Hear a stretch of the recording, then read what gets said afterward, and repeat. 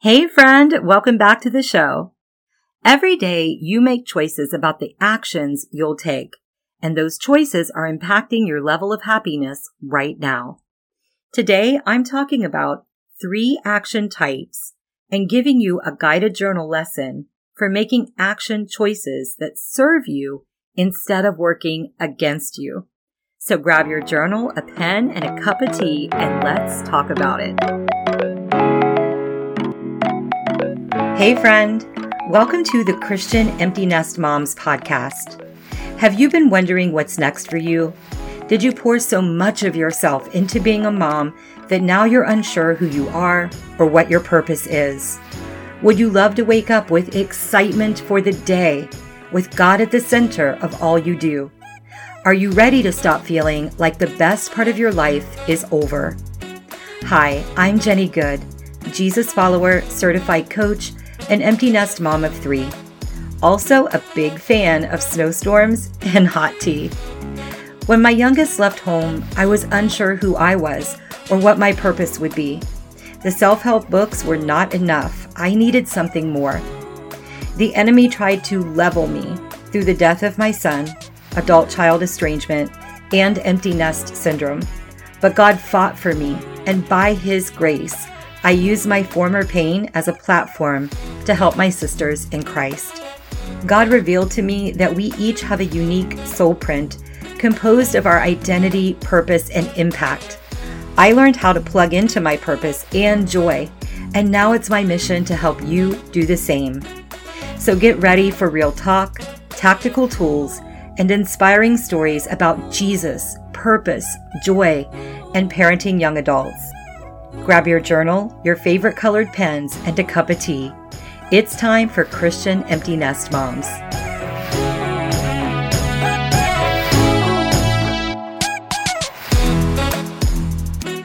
Hello, my Tea Time friend. I'm so happy that you came for this Tea Time Tuesday episode. What do you have in your mug today? I love decaffeinated black tea, and I do have some peppermint tea in the pantry too. So if you were visiting in person, you could take your choice. I hope that you have your journal and something to write with today because there's a journal lesson later on in the episode. So if you need to pause me to go get your journal, go ahead and do that now, or you can come back and do the journal part later. We're presented with challenges every single day.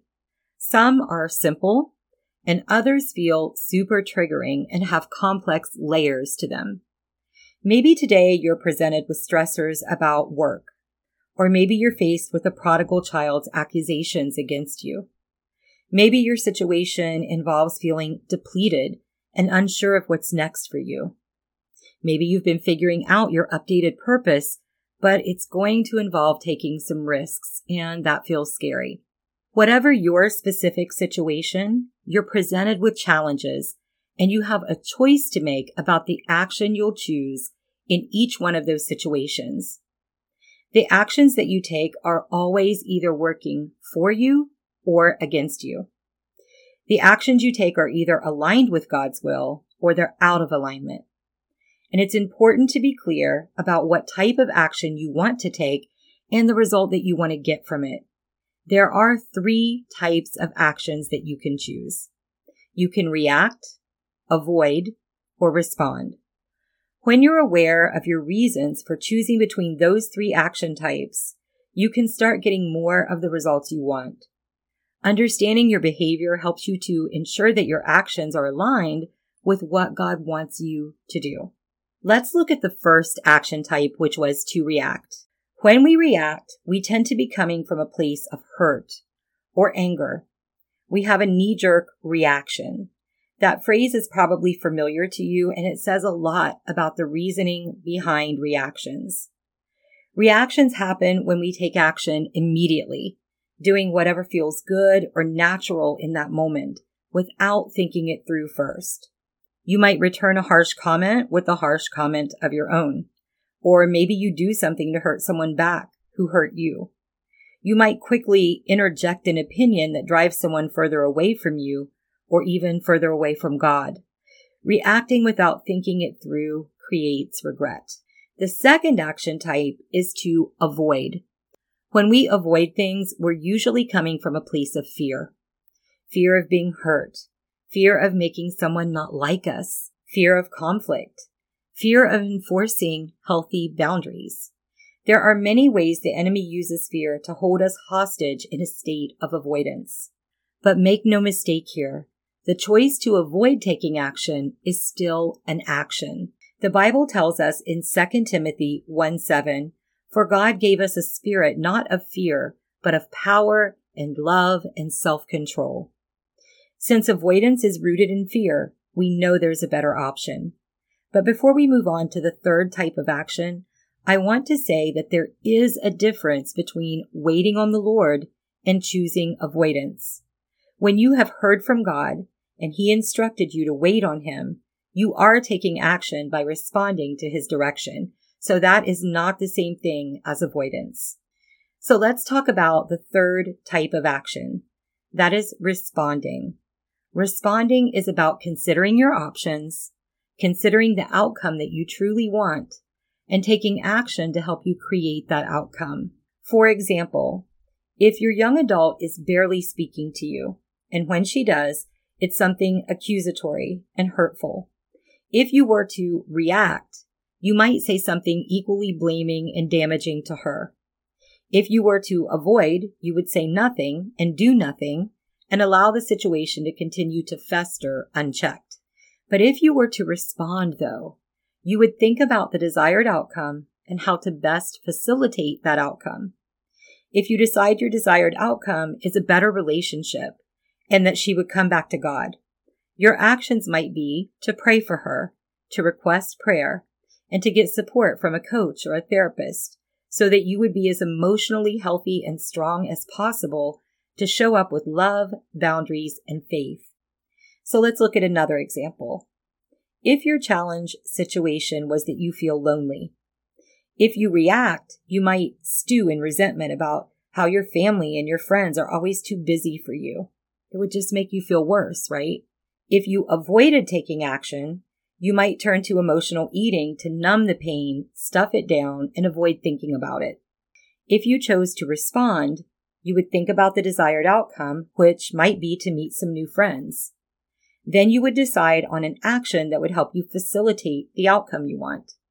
Maybe you decide to start attending a small group at your church or join a local book club. Maybe you decide to explore some new adventures on your own, getting comfortable with enjoying doing things yourself, by yourself. So now it's your turn.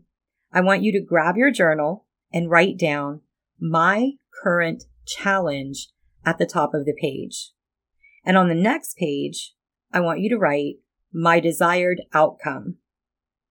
On the third page, write the response I choose. On the challenge page, write down your current situation that is challenging you and be as specific as you can. You can pause me and then come back and start this again after you do that step. On the outcome page, I want you to write down the outcome you want to achieve. Give yourself a little bit of time to really think about this. I want you to be intentional about what you write here. Make sure that whatever you write down for this one feels like it is aligned with what God wants for you. So pause me here and go ahead and do that. On the response page, write down 1 to 3 action steps that you choose as your response to help create the outcome you want.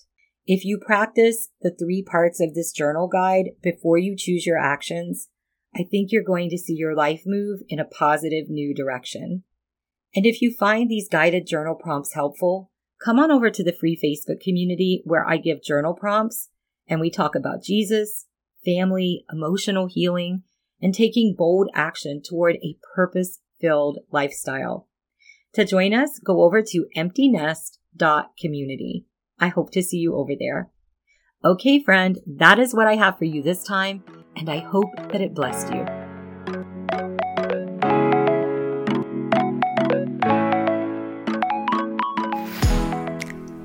Hey, sister friend. Thanks for spending time with me. If this podcast inspired you, blessed you, or helped you in some way, I'd love for you to share it with another mom who could be edified by it.